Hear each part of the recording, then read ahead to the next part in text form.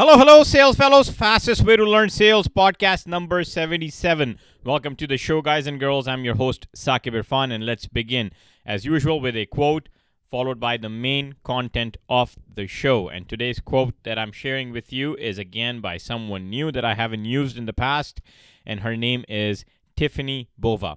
Tiffany Bova, an author and a global customer growth and innovation evangelist at Salesforce. In sales profession, we all use this great tool called Salesforce. Some people believe that's a micromanagement tool. I believe that's a self-accountability tool. And she's the author of Growth IQ, Get Smarter About the Choices That Will Make or Break Your Business. And Tiffany Bova once said, "How you sell matters. What your process is matters. But how your customers feel when they engage with you matters more." Let's rewind and refresh. How you sell matters. What your process is matters. But how your customers feel when they engage with you matters more. So what does that tell you guys? That following the process and process that your customers understand matters more. So in my sales routine, I use a consultative sales process that has 8 steps to it. And that is our topic of the day, pretty much, that following the steps, and if you miss the step, what is the outcome of your meeting? So you guys may have 7 steps, 8 steps. There's different sales processes out there. It's very similar steps. So we're going to start a quick series on these 8 steps, okay?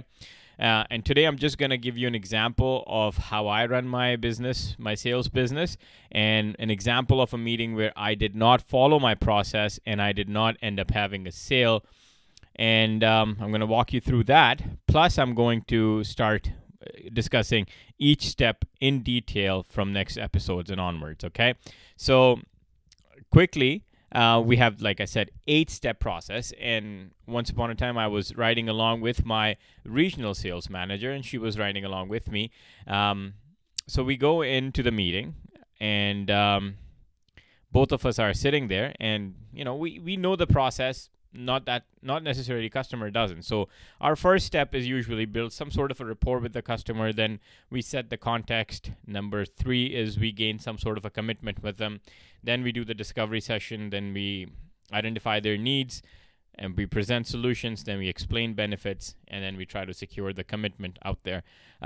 So these are the 8 steps. Again, don't worry about this right now. We're gonna break it down in next episodes coming up. But just to give you some background to the story, right? So here's this 8 steps. So now we're gonna present something new to her, and that also include a new tool that is an ROI calculator, because we sell advertising. So we're presenting a new channel for her, basically, and there's also a new way of calculating that advertising that she's going to be investing with us, our customer.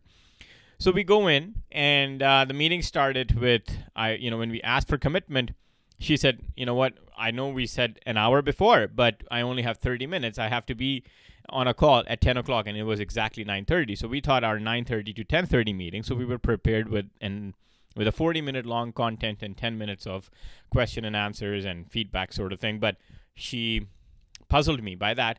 So when I heard 30 minutes, I rushed into my presentation. I just wanted to do my presentation. I forgot the sales steps. I wanted to do everything proper, but I couldn't do it just because time crunch, right? So I wanted to make sure that I make the best use of this time, and I failed. So what happened? She said, "You know what? Not 60 minutes. You only have 30 minutes, Saqib." I'm like, "Okay, fine." I popped up my presentation, boom, boom, boom, and I'm going in. And as soon as I make it to the point where their new tool, which I had pre-planned, that I'm going to discuss that with you prior so that she understand how the ROI calculation will help. With the live example, I had no time for it. And now I am stuck at that point. I'm like, "Do you understand this tool that I'm going to talk to you about?" She's like, "No." And I had probably 7 minutes left in that meeting. So I couldn't explain that.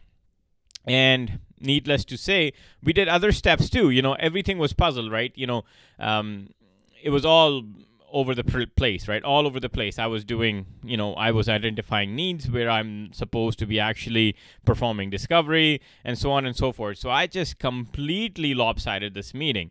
After the meeting, both me and my manager came out of the meeting and, as usual, right along question, what do you think went well and what do you think didn't go well in that meeting? So that I'm like, you know what? The first thing that I think went well was that I was well prepared because the customer asked me a question: how many customers of yours are using this product that you're going to discuss with me? I'm like, that wasn't part of the slides that company has given us. I had to add those just because I know the customer. So that part went really well.